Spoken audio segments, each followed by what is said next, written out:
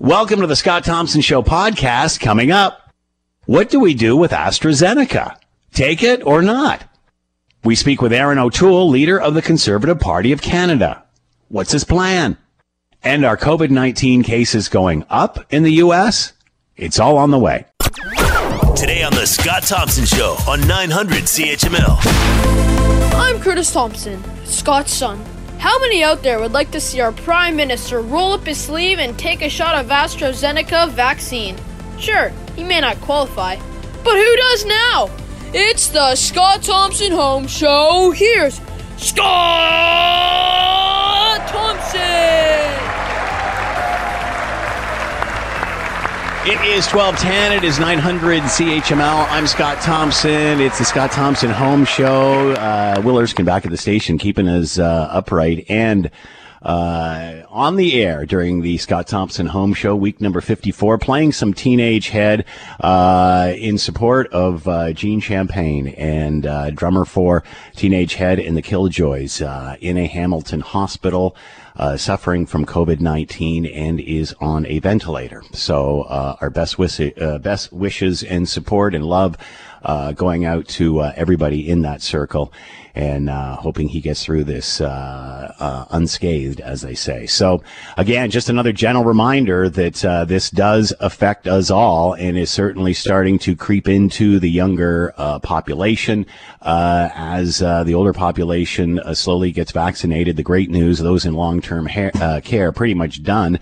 So that has solved the situation there. But Gene is a perfect example of what can happen to those in the younger demographics. I'm going to play you a report here from Tina Trajani from Global and Where We Are. The situation in Ontario is only getting worse, and it's progressing quickly. That according to the scientific director of the COVID-19 Science Advisory Table. In a report out last night, Dr. Peter Juni says new daily infections are at around the same number as the height of the second wave. Variants of concern now make up the majority of new cases, and it's hitting more people in their 40s and 50s. That has shifted from older seniors who've been targeted in this first phase of vaccinations. That's resulted in a steep drop in infections and deaths. Juni says the longer the province waits to tighten up public health measures, the more painful another shutdown will be. He says restrictions will need to be in place for much longer periods of time. Tina Trajani, Global News. Going to start. Let's bring in Dr. Martha Fulford, pediatric infectious disease specialist at McMaster Children's Hospital and Hamilton Health Sciences, and is with us now. Doctor, thank you for the time. I hope you're doing well. Yes, thank you very much.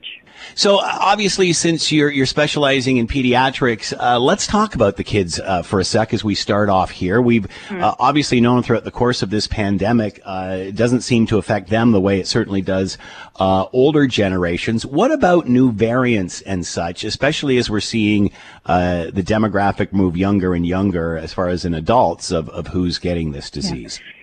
Yeah. The spectrum of illness is very similar with the new variants, and we know this from other countries that have already had their spike of the new variants. For example, the B117 that was first identified in the United Kingdom. So if we look at the numbers in the United Kingdom, from Germany, from Denmark, from Sweden, from Switzerland, from Austria, and these are all countries that have already had basically a B117, the new variants go through. And while it does seem it is somewhat more transmissible in terms of the spectrum of disease and the vulnerability, it's the same. So children are still, for the most part, not being seen to get severe disease at all, and that is very reassuring. So we've seen that, as I say, from the other countries, and in addition, for the United Kingdom and Scotland, where it was first seen and where it first went through the population. What we also did not see was that schools were amplifiers. So again, it's behaving the same, the new variant, if you want to call it, compared to, say, classic, but it does seem to be more transmissible so that the numbers do go up. But again, it's predominantly the seniors, again. Yeah. So again, largely the same as far as the way it translates into kids. Do we know any reason why yet? We know why it seems it doesn't affect them as much as older adults, for example? We We don't. I've seen hypotheses, and probably the one that maybe has the most teeth behind it, so to speak, is that children have fewer of the receptors in the respiratory tract that the virus binds to. There are other viruses, though, where we see this, where children are almost no clinical manifestations, and adults and older people are much more likely to be very sick. And one example I can think of right off the top of my head is hepatitis A, often entirely asymptomatic in a child, whereas in older people it really can be quite an unpleasant illness. It may be something to do with the maturation of the immune system, but it's one of the ironically good news stories of the pandemic is that for younger children, for adolescents, and really for younger adults, it's essentially a very benign virus. Obviously, there are always some exceptions, as is true of every infectious disease, of every virus, including influenza. But by and large, younger people are spared severe outcomes. Can we learn from that? Can this be part of the solution? That's a very interesting question. Yes, if we could figure out why there's, for example, if it's that the virus isn't binding as well, and if we could develop a medication that preferentially bound those ahead of time, then the virus wouldn't have a binding site. So yes, understanding why some people are more vulnerable or have a much more severe response does help us then target therapies. That is still a work in progress. Obviously, we're seeing increases in those middle-aged and younger adults. Is this due to the variants? Is this due to the fact that we've managed to vaccinate the seniors, certainly in long-term care, and working on those in Hamilton now, 70 plus? So yeah, I think it's both actually. Because the variants are more transmissible, the denominator is larger. In other words, we have more people out there with the virus. Many will be asymptomatic, but that with a really large denominator, you're always going to have that group of people that do get sick. And it's a little strange. It's a good news story that we're seeing in the younger people, but it tells us the vaccines are remarkably effective because the demographics has shifted, and because what we're trying to do, of course, is prevent severe disease, hospitalization, and obviously death. The fact that the vaccines are working in the population is very reassuring. And as we get more people vaccinated, that outcome of preventing severe disease will have been achieved. And at that point, the fact that we may have mild cases in the community becomes a lot less interesting. And for somebody like me, as an infectious specialist, I'm not concerned about mild or asymptomatic infections. At that point, it's equivalent of a common cold.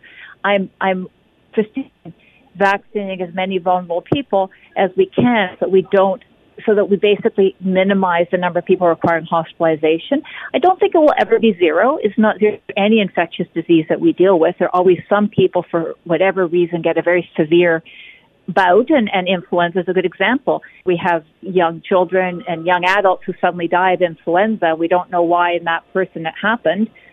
But if we can get our numbers down to very low and manageable, then I think we've achieved what we set out to do. And sorry about the noise in the background. Ironically, I'm actually at a vaccine center right now vaccinating. I just took a break to do this interview. No, tell us, everybody, where you are and what that atmosphere is like. I'm at First Ontario Place, where we set up a large public health vaccine clinic, and I'm actually really, really enjoying it. It's fast, it's efficient, people are coming through really quickly, and we're going to hopefully do over 800 just today at this site, and we have the other sites going. So if anybody is worried about the process, it's unbelievably smooth and efficient. Public Health should get immense credit for setting this up. And again, we should say Hamilton residents now 70 and older can book Absolutely. through. Come on down. Book yourself in and come on down. Yeah, book yourself first, then come on down. Exactly. And so, now open to 70 plus. So what are you injecting down there, doctor? What type of vaccine? At this site, it's the Pfizer. Now, there's the big question. I mean, you're certainly aware of what's been happening in the last 24 hours into AstraZeneca. Yeah. We're on the third change now. What do you say to people about this? And I guess my first question is, who gets it? Who's left? Well, the thing is, as we learn, obviously things change. It's not that people are lying or withholding information. I mean, things are moving very fast. But one of the astonishing good news stories, again, is how incredibly quickly we thought vaccine. And all of the vaccines, including AstraZeneca, if you look at the numbers, say, from the United Kingdom, and many millions of doses, it was essentially 100% effective preventing hospitalization, severe disease, and death. So that's amazing news. As more people have been vaccinated, what appears to be a very rare side effect has been identified, and I think we still need to learn about it, and it's very rare, possible clotting. And so if a younger person is very unlikely to have a bad outcome from COVID, then clearly any possible adverse effect from a vaccine becomes something you have to be cautious about, because the vaccine has to be safer than the disease. If sort of around 55, 60 and older, the risk of COVID and a bad outcome of COVID is so much higher. And quite frankly, the risk of getting a blood clot when you get COVID is so much higher. Then this very tiny risk of AstraZeneca becomes less risky than the virus, if that makes sense. And again, if we think of our objective being to prevent disease, hospitalization, and death, they've all, including the AstraZeneca, been very, very good at this. The trial that had, when they ran the trials, they have obviously very limited numbers. As it's rolled out across populations with many more people and now into millions, we learn a lot. And that's why it feels that I think information is flip-flop. The trial data itself didn't have a lot of seniors, so that's why there was some hesitation. Then you look at how it was administered in the United Kingdom, many millions who received it, and you realize actually it does work very well to keep them out of hospital. But again, as more and more people got it, the very rare side effect, mostly seen in younger people, was identified. And so I can understand thinking, okay, this group of our population, very low risk of an adverse outcome from COVID. Not that it'll never happen, but very low risk. So in that group, maybe we won't give them the vaccine that has this very rare side effect, because it's that group, the risk from the vaccine might be slightly higher than the risk from COVID. In the older group, the risk of COVID far outweighs any risk from the vaccine. And therefore, you should give the vaccine because it will stop them from getting sick and hospitalized and dying from COVID. And that's, I think, and the information does change quickly. So it does feel, I think, like we don't know what we're doing. But in fact, it's knowledge is accumulating week by week. It's remarkable how fast we're learning.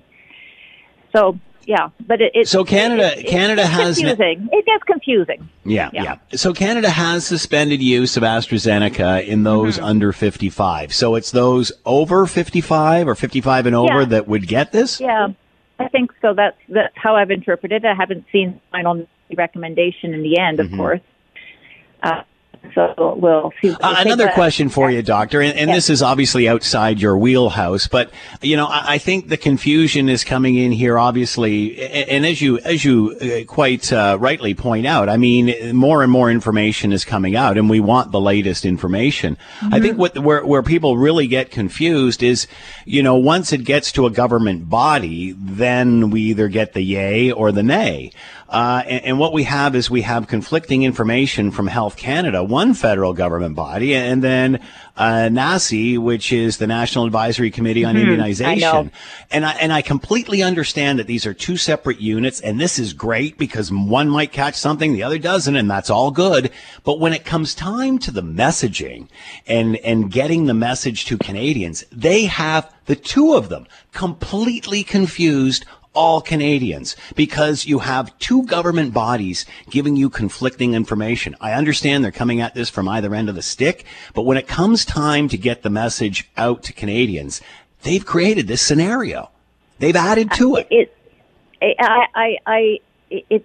messaging hasn't been great. I really can't defend it. No, I understand. And also, and it's too bad, actually, because if we focused and if we sort of took a step back about fussing about it, and actually said, if the outcome that we want is prevention of severe COVID, all of them are very good. They're all excellent. They're all close to 100%. That's Pfizer, it's Moderna, it's AstraZeneca, and it's the Johnson & Johnson. You can then start to, tease out adverse effects versus adverse effects, because all of them have some adverse effects, and it's a risk-benefit. But yes, the messaging, and I'm not sure I can say that the things are changing fast. It would be nice if we had consistent messaging, because I do think it leaves people confused and perhaps slightly suspicious. And that's unfortunate, given overall we have amazing vaccines that for me, I didn't think it would happen this quickly. If you had asked me a year ago, I did not think we would have such effective vaccines as quickly, and that they're all so good at preventing severe outcomes. And once we prevented the severe outcomes and we don't have these pressures in our hospitals, really everything we've done for last year, we've succeeded, mission accomplished. And so, again, I mean, if I do hope that the messaging gets clarified, but for me as an infectious disease specialist, what I'm seeing are vaccines that are phenomenally effective at preventing severe disease. Dr. Martha Fulford, pediatric infectious disease specialist at McMaster Children's Hospital, Hamilton Health Sciences, and right now down at First Ontario Centre, giving people the jab. And of course, Hamilton Now, residents 70 and older can now book their appointments through the website. And just a reminder, do not go to any of these sites unless you have an appointment booked. You have to book through the website. And please do not try to book unless you are in the suggested age group, which is now anybody over 70 years of age. Thank you so much, Doctor. Here's today's daily commentary. Prime Minister Justin Trudeau's COVID-19 vaccine portfolio rollout just got a lot more complicated for every single Canadian this week due to even more conflicting information coming from two federal government bodies, that being Health Canada and the National Advisory Committee on Immunization, NACI, with regard to the AstraZeneca vaccine. Let's try to follow the bouncing ball. At first, it was Health Canada who said it should not be used in those over 65 due to lack of research, then later confirmed it was effective and safe. Then some European and Scandinavian countries suspended its use, some for those under 65, citing safety concerns around blood clotting. Then the United States, which is still to approve the drug for emergency use, said it was more effective than it originally thought, but then arrived at that conclusion with insufficient data from the manufacturer. A load of that is arriving from the U.S. now. When I started my show on Monday, the info was AstraZeneca was cleared, all good.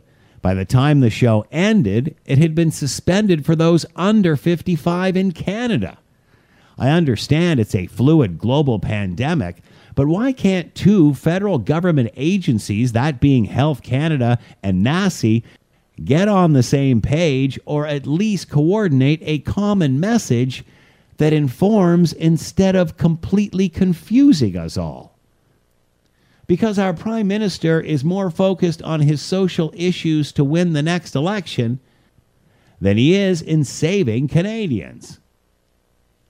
I'm Scott Thompson. They're trying to underscore it's a minimal risk, but they want to pause here as a precautionary measure while they do more research and while they have more discussions with AstraZeneca as to the efficacy and some of the issues that they're seeing. Just last month, the guidelines were don't give this to people over the age of 65, and now it's under the age of 55. So there's a lot of confusion, but doctors are trying also to make sure that people understand that you're more likely to get this within the first 14 days after vaccination. So if you got the vaccination 20 days ago, you should be out of the woods and there shouldn't be an issue. And that's what doctors are trying to help everybody understand, that they're just doing this pause to see what the risk benefit is and do that assessment until they have more information.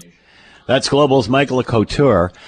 Talking about the confusion in and around AstraZeneca. And, third time we've seen them change the position on AstraZeneca. Certainly the company hasn't done the best, but we do have to remember this is an ongoing fluid situation and things continually change. And I think we can understand that and we can accept that, especially having experienced this global pandemic for over a year now. I think what Canadians are really upset about as well is that once we get this information, we have to have some sort of a consistent message. And what happened yesterday is we have two different federal government agencies, one being the National Advisory Committee on Immunization, NACI, and Health Canada giving two conflicting reports on something. And again, I can understand they are two separate agencies. That's great because they look at it through two different sets of eyes. Which is fabulous. But in the end, their messaging with simply the left hand not knowing what the right hand is doing, their messaging is creating way more confusion than is warranted here, because not only is the information changing, which, and advancing, which is great. The problem is we have two government agencies who it appears do not even speak to each other when it comes to what kind of consistent messaging do we want to present to Canadians. And now, all of a sudden, we've got hesitancy on our hands, and rightly so, because people are confused. Again, I think people accept that things change. What they don't accept is when you have two government agencies that are contradicting each other. Let's bring in Dr. Mark Roger, physician-in-chief with McGill University Health Center, chair of the Faculty of Medicine and Health Sciences with McGill University. Doctor, thank you for the time. Hope you're doing well. Very well, thank you. Happy to help. Can you shed any light onto why, and again, I can understand why these two organizations are coming at it from a different angle, but before the information goes out the door, somebody at least take a look at what the objective is here. Yeah, it's as you said, it is a very fluid situation. The condition that we're worried about with the AstraZeneca vaccine is called it's a mouthful, vaccine-induced prothrombotic immune thrombocytopenia, and it was first described less than a month ago, and the first publication related to it, not even in a peer-reviewed journal, was released yesterday. So we're continually sort of trying to get a handle on the information that's coming out relative to the complications associated with these vaccines, it's a rare complication. The current numbers and the numbers are also not precise quite yet, but they look to be in the sort of 1 in 100,000 range for developing this very rare but very serious complication, and mainly in folks less than 55 years old. Very fluid situation, rare but serious complication that certainly muddies the water in terms of individual decision-making and decision-making by policy makers and governments. So Health Canada has now suspended the use of AstraZeneca for those under the age of 55. So who's left to get it? Is it now 55 plus that gets AstraZeneca? Yeah. So this complication, this very rare but serious complication, so far has only been reported in the younger age groups, mainly 55 and less. And with COVID, we've also got to recognize that, and I think it's well appreciated by the public now, that the older you are, if you get COVID, the higher your risk is of death. So the average 80-year-old, if they get COVID, has an over 30% chance of dying from COVID if they get it. Whereas the average less than 55-year-old, it's less than 1%, and the average less than 30-year-old is less than 0.1%, or 1 in 1,000 risk of dying if they get COVID. So, we need to get a handle on the frequency of this very rare but serious complication, and in different age groups, so that individuals, again, and policymakers and governments can make rational decisions about whether to take that small but serious risk.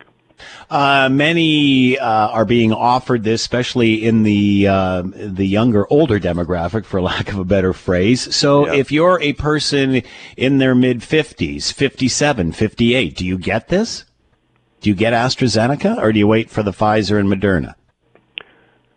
Yeah, so you recognize that your risk of dying if you get COVID is around 1%. You recognize that the risk of this complication, it currently is estimated to be 1 in 100,000, and you make a decision about whether you want to take the AstraZeneca vaccine now or wait until you get access to the Pfizer Moderna. And we heard this morning the government is accelerating the Pfizer Moderna delivery timelines. So that's great news. It is we do have to step back a bit as well. A year ago we would have considered it a miracle that we would have had vaccines within a year. It's been a very challenging year for everybody, but we should be grateful that we have these options for sure.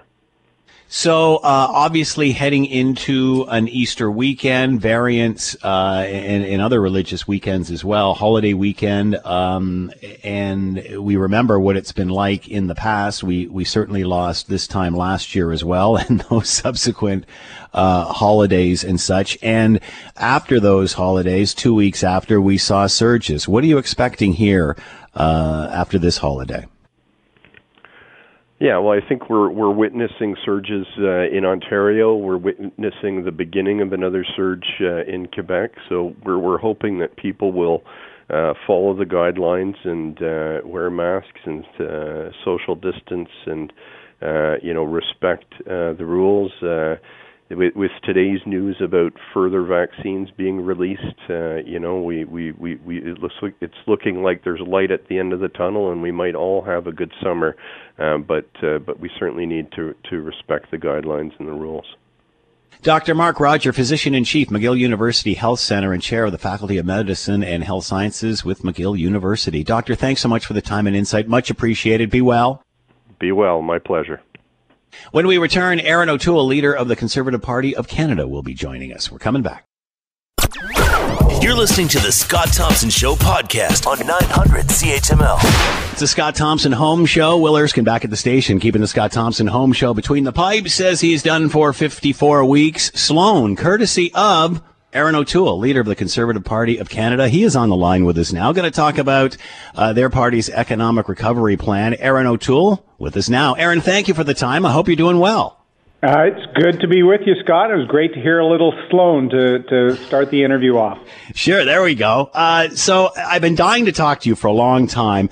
I'm a guy in my, and we'll get to the recovery plan. I'm a guy in my 50s, mid-50s. I remember when the Conservatives were a little right of center. I remember when the Liberals were just left of center. And, of course, the NDP farther left than that. Now it seems the Conservatives are firmly on the right. The Liberals are firmly on the left, eating the lunch of the NDP. The NDP's gone off into some even farther left land beyond that. My question is, why the extreme politics? What about the people in the center? And doesn't that represent the majority of Canadians?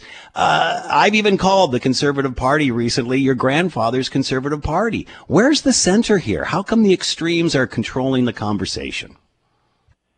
Well, I'm sitting right on the center as I speak to you, Scott. And in fact, I've used the line, take a look at the Conservative Party, because we're not your grandfather's Conservative Party anymore. In fact, I've been growing the party, reaching out to new Canadians, women, members of the LGBTQ community, people that are worried about our prosperity, the poor response on the vaccine rollout.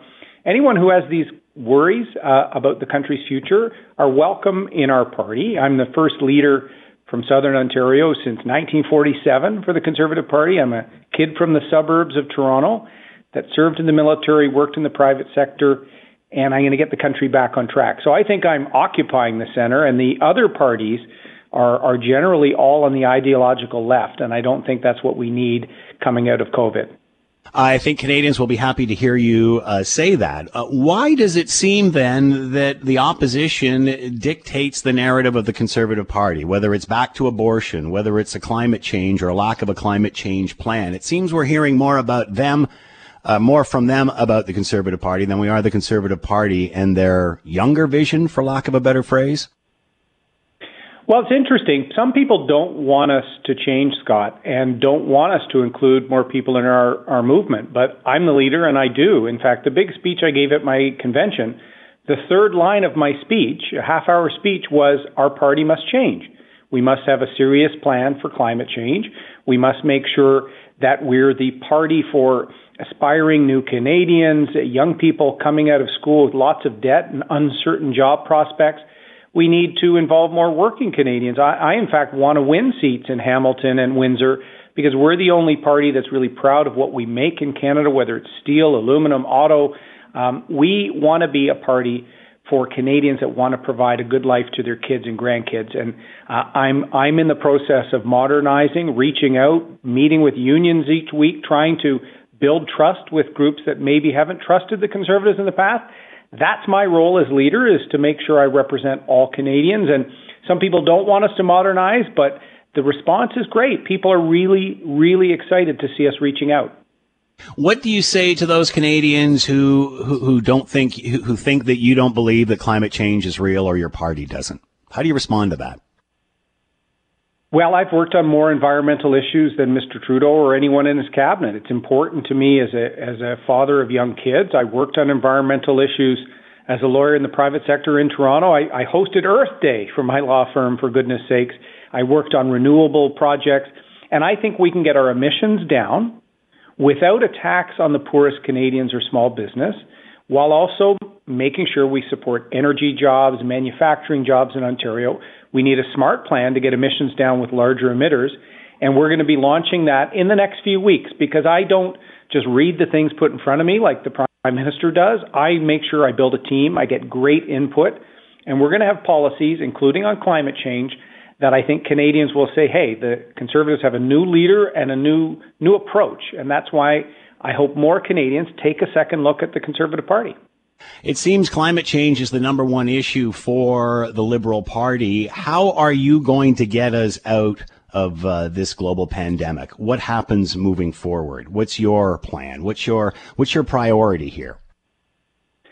Well, this is what I launched recently, Scott, the Canada Recovery Plan. I think all Canadians are frustrated to see us in 50th or 60th place on vaccine deployment. We have to try and lead the world on the economic rebuilding from COVID. So a 5-pillar plan, a plan to focus on jobs, 1 million in 1 year and more beyond that, including saving small business and Main Street, who are going to need some specific packages. A transparency and anti-corruption law, because we've seen, whether it's the We Charity or SNC-Lavalin, there's too much access for a select few in Ottawa, and people are losing trust in institutions. So anti-corruption law is number 2. Number 3, we have to have a mental health plan. The one thing I hear the most, Scott, is the toll on mental wellness, on mental health for young people and others that this pandemic has had. I've worked on these issues since I left the military, working with vets and first responders on mental health. So I will have a national mental health action plan. 4th, we'll be making sure that we have domestic vaccine capacity. We're ready for a crisis in the future. And 5th, getting our economy back on track, getting back to a balanced budget over a decade, because we're going to have to help people in the short term, but we also can't hand our kids $500 billion in debt. We have to have a plan to get back to balance over the next decade. That's our Canadian Recovery Plan, and I think it's exactly what we need post-COVID. The Liberals have talked about a budget coming out mid-April. We certainly remember what happened when they reset things last time between the first and second wave. There was thoughts that there might be an election there, but that window slammed shut pretty quick.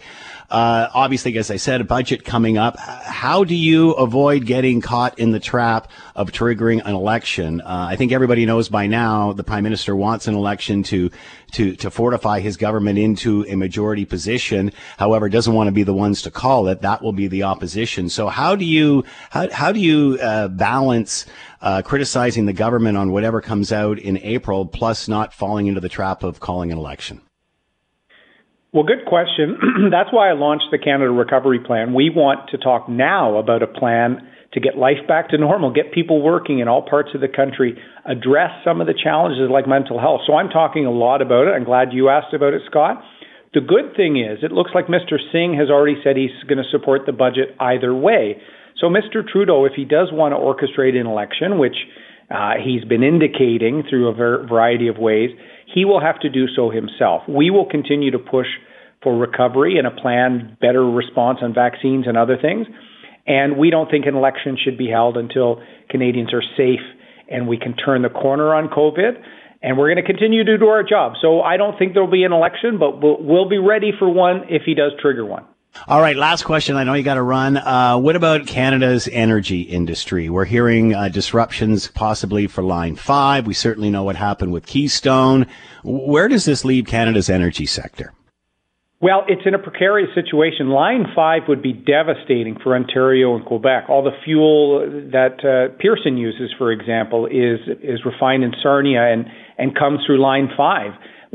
Southwestern Ontario, people that are in rural communities that use propane, they would all be devastated. And this is a line that has run safely for decades. So we have to improve our relationship with the United States. It's really atrophied under 3 presidents now with Mr. Trudeau at the helm. So the Conservatives, we just created a Canada-U.S. Economic Committee to try and improve the relationship, make sure we show the value of Line 5 both for Michigan and for Ontario and Quebec. And Canadian energy is the most ethically produced in the world. We should also be proud of what we do in our country, particularly when it provides for millions of Canadians and the well-being of their families. Aaron O'Toole has been with us, leader of the Conservative Party of Canada, telling us about his economic recovery plan and to get us out of COVID-19. Aaron, thanks so much for the time and insight. Much appreciated. Be well. Good luck. Thanks, Scott. Look forward to coming back. Take care.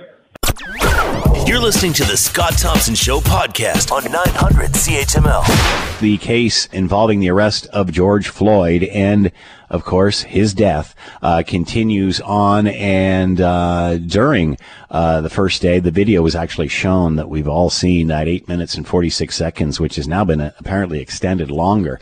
And of course, this case monumental in drawing even more attention to the situation in the United States. Many are asking questions, different this time, or will we see more of what we have in the United States? These cases go on, there's a verdict, and nothing really changes. To talk more about all of this, let's bring Andrew Fergarelli on air, a lecturer with the Faculty of Law at the University of Toronto, and is with us now. Andrew, thanks for the time. I hope you're well. My pleasure, Scott. Doing well. Thanks for having me. Your thoughts on how this trial is starting? I understand the video has been shown. I can't imagine anyone watching this and not being gripped by what has happened, especially after seeing it, a few times. Your thoughts on what happened in the early stages of this? Well, it proceeded exactly as I thought it would, and as I think most of us in the legal community expected it to. Everyone has seen this video. Most, if not all, the jurors sitting on the trial have agreed they've seen it. It's their most powerful piece of evidence, and it's exactly what you would expect them to lead off with on day one.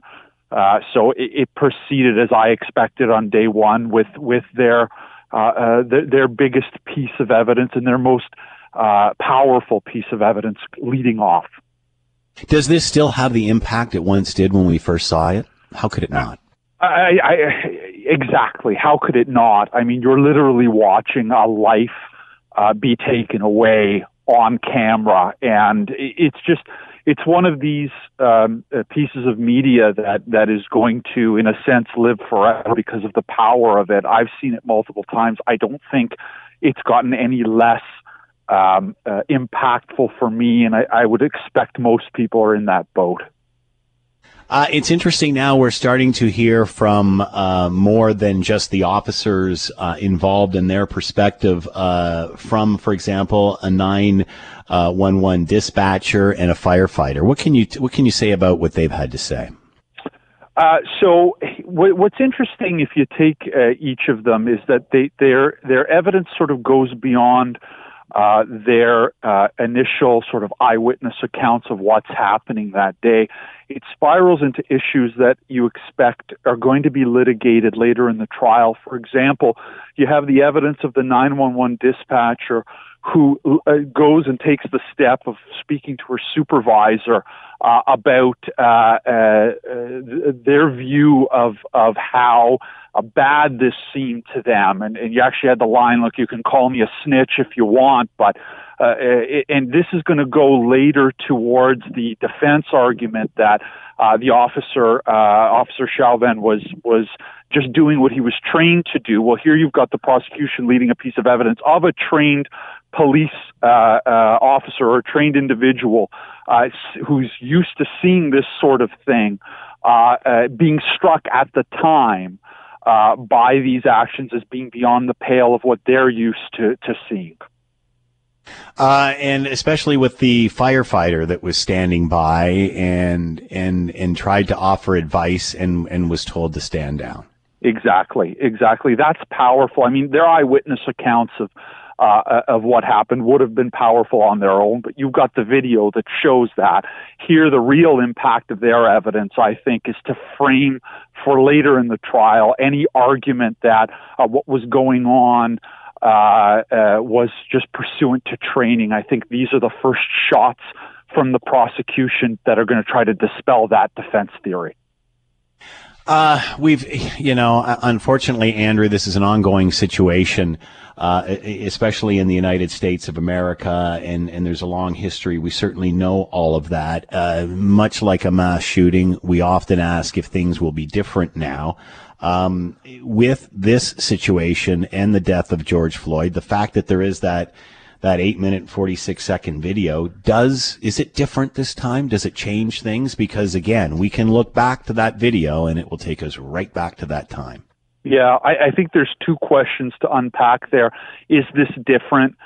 Yes, in the sense that here you had that video which essentially put a damper on all but the most extreme voices that would normally come in favor of the police. You had very right-wing media in the United States simply not being able to justify it, which made it different, many would say unfortunately, but different than a lot of other cases where young black men or young black women have been killed in interactions with the police. Here you have this incontrovertible piece of evidence that makes it different, that just isn't there in other cases. It forces us to watch. Will it get better from here? I don't know that any of us can answer that. What I can say is that from my vantage point, the public nature of the criminal defense, of the criminal justice system can only help exposing all of this to the light. What about reaction in America to this? Whether it's those that are, in the city watching this go down, or those that are watching in America from other parts. How much is everybody watching this? I expect so. I expect there will be lulls throughout the proceeding where people's attention may not be as focused, but there will be flashpoints when all the focus brings it back. Many of us are still in lockdown in places, so there's the ability to give attention to it where you wouldn't be able to in non-lockdown situations. But day one, where the video gets played, of course, that's going to capture everyone's attention again. If Officer Chauvin testifies, that would call everyone's attention again. And of course, closing arguments and the verdict will be the large flashpoint. So I think there are going to be multiple points over the next month, because the trial is going to expect it to go about 4 weeks. There will be multiple times when everyone's attention will be focused in Minneapolis. What about the fate of the other officers that were there watching this go down? I think it's going to be dependent in to some degree on what happens with Officer Chauvin. I mean, there's no doubt that from the prosecution's point of view, this is the case that they're trying first, that they need to try first. If there's a conviction here, it wouldn't surprise me if there are some sort of plea arrangements that happen with the other two cases. Simply put, while those officers are there, and the prosecution will have a theory that they have some culpability as well, they're not the big fish that the prosecution needs to go after. Andrew Fergarelli's been with us, lecturer with the Faculty of Law, University of Toronto. Do you think either way, Andrew, that when a verdict does come down, there's going to be unrest? I certainly think there's going to be unrest if there's going to be a full acquittal. I don't think there's any way around that. There's a history of that in the United States, and with the power of the video and what this case meant for people in the United States in the aftermath, I can't imagine that if there's an acquittal, there won't be some sort of unrest. I don't know that you would get any similar unrest if there's a conviction here. Just from my sense of it, there just hasn't been any sort of counter backlash here. It just, again, and we keep coming back to it because it calls for it, but the power of that video, it becomes very difficult to justify the sort of feelings that would lead someone to create unrest because this officer was convicted of something. Andrew Fergarelli has been with his lecturer with the Faculty of Law, University of Toronto, commenting on the trial that is ongoing involving the death of George Floyd. Andrew, thank you for the time and insight. Much appreciated. Be well. You as well, Scott. Take care. All right. Yesterday, Dr. Bonnie Henry out in beautiful British Columbia announced sweeping new restrictions in place, including on in-person dining at BC bars and restaurants. This is very similar to where parts of southern Ontario are already with the gray lockdown version that you're seeing in the hotspots here. But to get more detail, let's bring in Richard Zussman, reporter for Global in BC, and is with us now. Richard, thanks for the time. I hope you're well. Yep, great. Thanks for having me, Scott. So give us a bit of an update. What's happening in beautiful British Columbia? Yeah, so unlike Ontario, BC has done a province-wide approach for much of the pandemic in terms of when restrictions happen, they happen BC-wide, not in specific areas as you've seen in Hamilton and the rest of Ontario. And so what we saw yesterday was as our case counts continue to climb, our hospitalizations continue to go up province-wide, we are putting in place what the province and Dr. Bonnie Henry, our provincial health officer, is describing as a circuit breaker. So you mentioned the restaurant. So for much of the pandemic, we've had in-person dining in restaurants in BC. For a while, it was the only jurisdiction on this side of Atlantic Canada that had that, and so that's no more starting today. So no more in-person dining in BC, but patios are okay as well as delivery and takeout. There's also a crackdown on group fitness classes. So across the province, there were some group fitness classes that were still allowed. They are no longer allowed. And the big one that grabbed a lot of headlines was the closure of Whistler Blackcomb. And there's going to be a lot of questions here about why that didn't happen before spring break. We know a lot of people in BC traveled to Whistler to go skiing. We also know some people came from outside of the province, and we've seen a massive increase in cases connected to the ski resort. So the resort is now closed as the province sort of grapples with trying to get cases under control. How big an issue was spring break and people traveling there to ski and such? Huge. And the province is reeling from it now. You know, some of the guidance we got from the provincial health officer was anyone who traveled outside of your health authority, so we have 5 sort of large health authorities in the province, if you're not feeling well, don't go to work, stay at home from school, go get tested immediately. It is the strongest language we have heard on that, and we know there is deep concern around the school system and around workplaces that people travel during the break and have moved the virus around the province, and there is deep concern about what sort of lasting impacts that will have. Where are schools now in BC? How are they faring? Yeah, so we had our spring break on time, unlike Ontario. There was no movement on that. So most kids are back in class after a 2-week spring break now as of yesterday. And so we haven't seen these sort of exposure events in schools because kids have been away. So in-class teaching is on. One shift that has happened, and we're still trying to sort through the language, is a mask mandate in classes. So when the province originally amended a mask mandate, every kid from grade 4 and up in BC was required to wear a mask in the classroom, but they were exempt if they were sitting at their desk. That rule has now changed in Surrey, second biggest city in British Columbia, just outside of Vancouver, and it looks like it's now changing province-wide, although the guidance on that was unclear. But there's been a big push from parents towards, and teachers and staff, that having a very clear and more specific mask policy, similar to what we see in Ontario. I know there's nuance in districts and grades and things like that, but we're sort of pushing towards a more strict mask policy in BC classrooms. Are you surprised that, considering it's been a long time since, the first wave, that we've known that masking has been a huge benefit in keeping the transmission of cases down? I remember come September, masking was mandatory in Ontario schools. Obviously, that didn't happen until later. I believe it was December for BC. And even then, as you said, with some limitations. Who's been resistant to the masking, considering it seems to be embraced across the country? Dr. Henry has been, and she has been consistent in her language around that the masking is just one piece of the puzzle. The other part in all of this is her concern around the reaction to students who cannot wear masks. And this seems to be hitting ahead a bit here in British Columbia. That Dr. Henry is resistant to put in a mandate for masks because she's worried that kids that cannot wear masks for physical or mental reasons will get bullied because of it. It seems to be a really strange balancing act she is trying to strike there. I think there are So let me get this straight, Richard. This is, she doesn't want masking not because of scientific reasons or the pandemic reasons, but she doesn't want those kids picked on. It's bullying. It's a bullying issue. And that's part of it. And Dr. Henry has been clear that she doesn't believe that masks scientifically are a shield around COVID. She's, like all health officials, has spoken about layers of protection, distancing, hand washing, mask wearing as part of that, physical barriers when possible.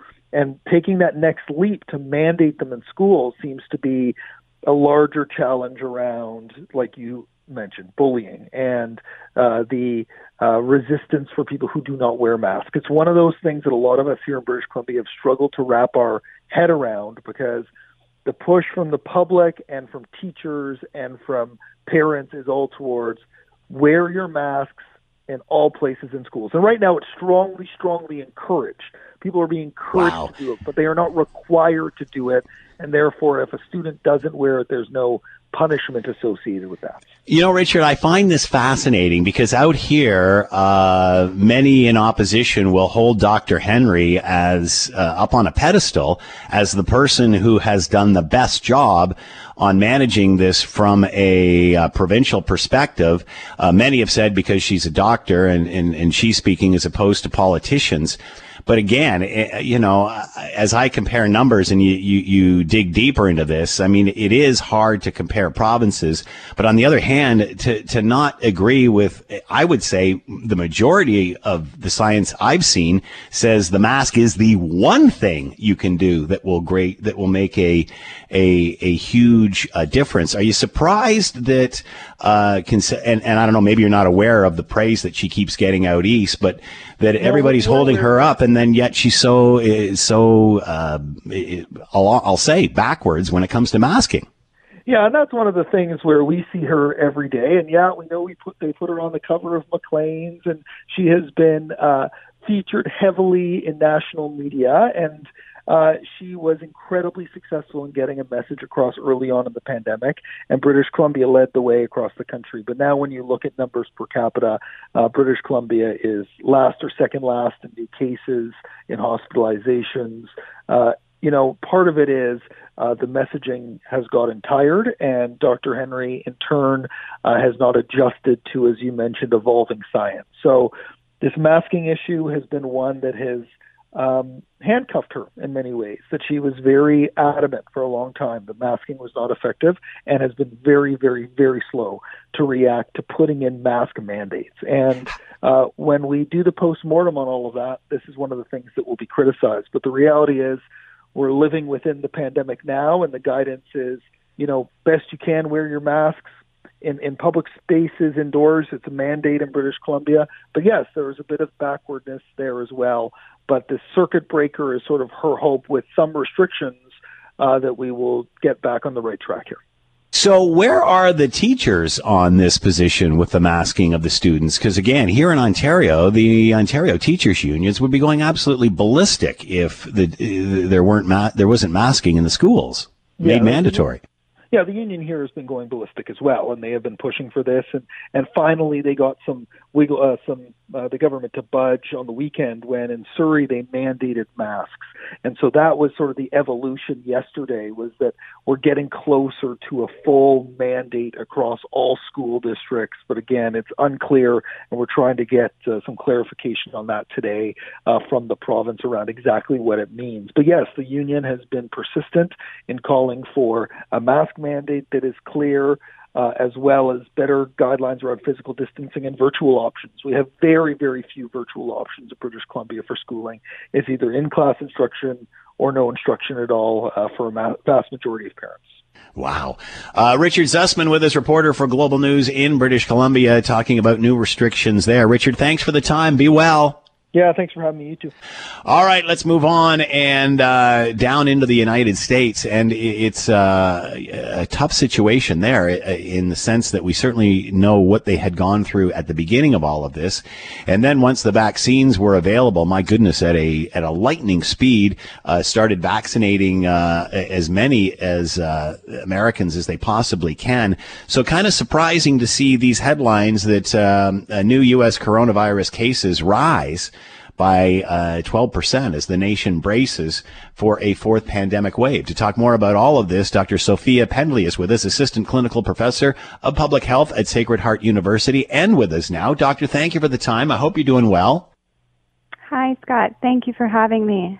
So we know that, and we watched, especially up here in Canada, with envy as the United States has gone at lightning speed to vaccination, to vaccinate its citizens. We see the big mass vaccination clinics and such that are going on down there. Are you surprised to see cases going up when you're doing such a great job at speeding up the vaccine process?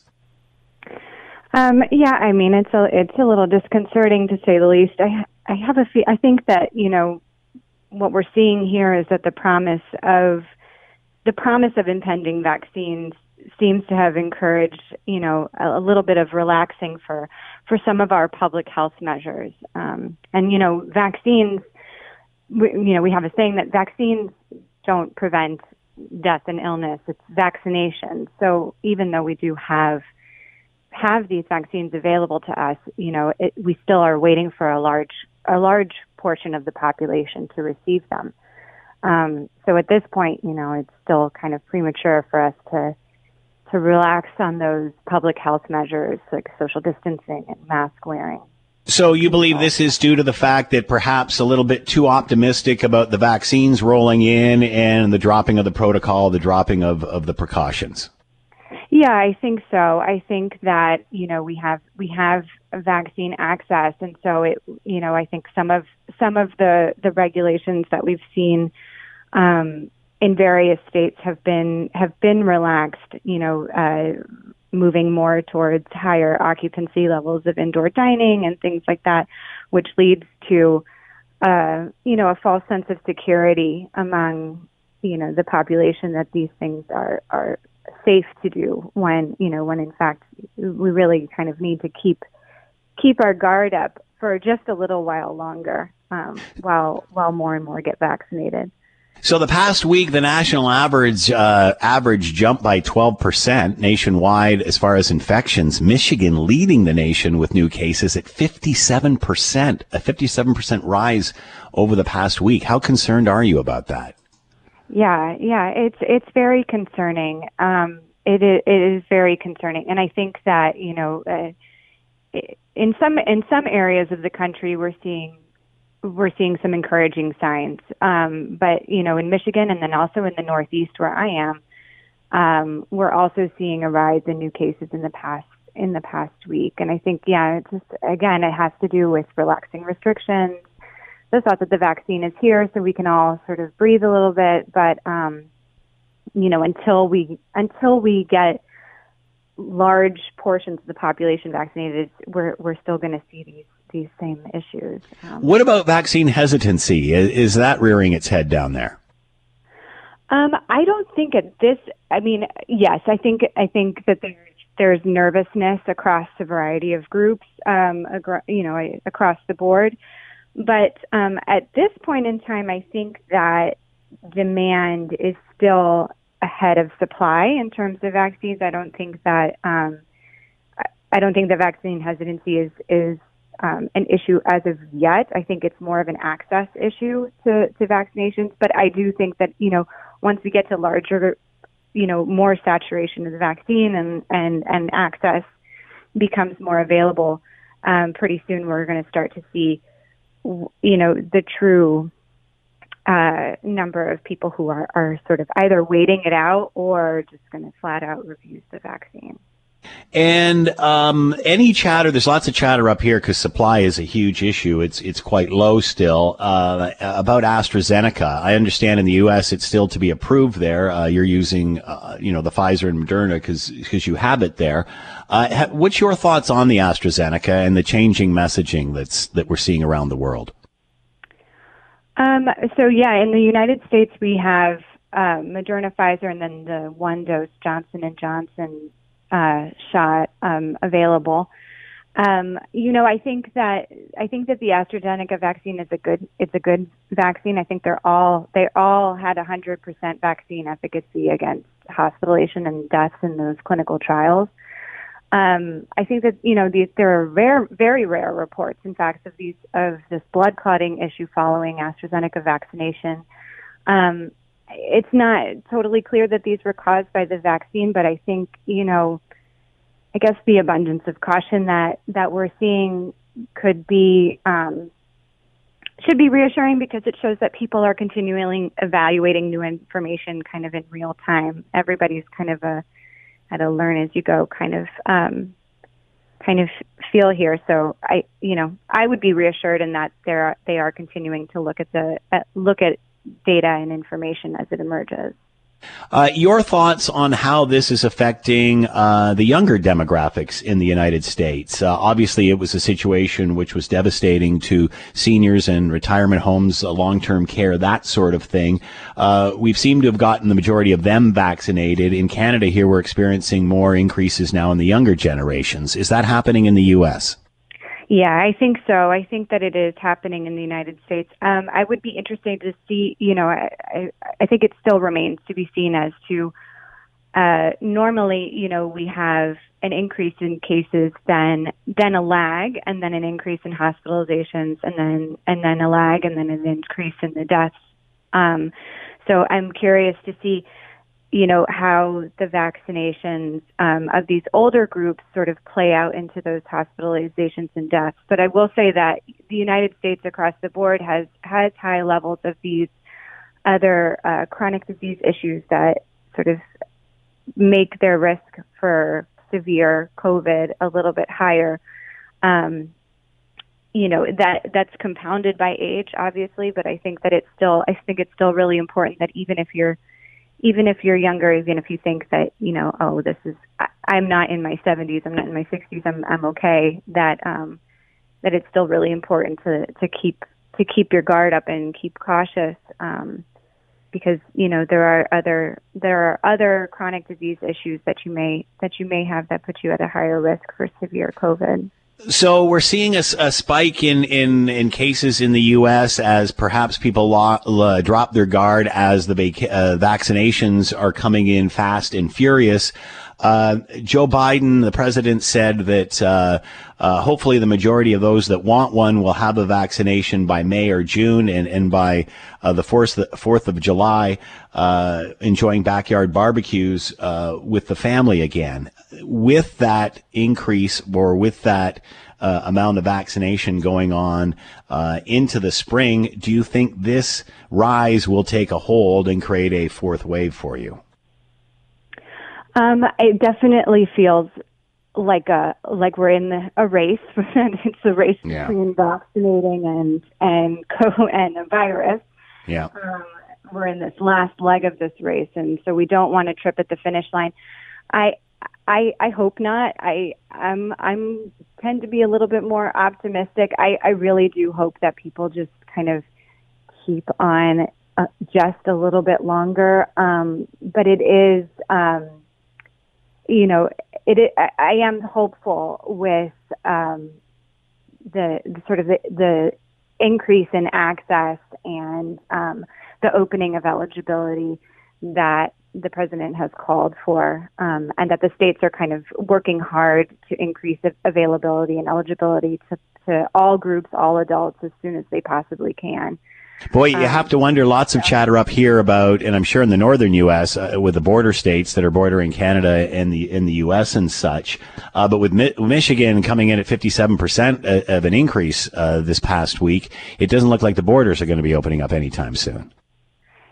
Yeah, no, I would not. I mean, I think that's probably prudent on Canada's part to kind of wait and see how things go, especially with those border states. But yeah. But it was interesting, Doctor, because, at the beginning of this, Canada was smug and going, no, let's close the border. Now it's the other way around. You're vaccinated, we're not. It's like, do you guys want us in? It's a fine balance. Dr. Sophia Pendley with us, Assistant Clinical Professor, Public Health at Sacred Heart University. The U.S. seeing a spike in coronavirus cases in the last week by about 12% nationwide, perhaps because of dropping the protocol a little too soon. Doctor, thanks so much for the time and insight. Much appreciated. Be well. Thank you, Scott. You too. The Scott Thompson Show, weekdays from noon to 3 on 900 CHML. This is the Scott Thompson Podcast, available on Apple Podcast and Google Podcast, or wherever you get yours. And don't forget to subscribe, rate, and review so you don't miss a thing. I'm Scott Thompson, and thanks for listening.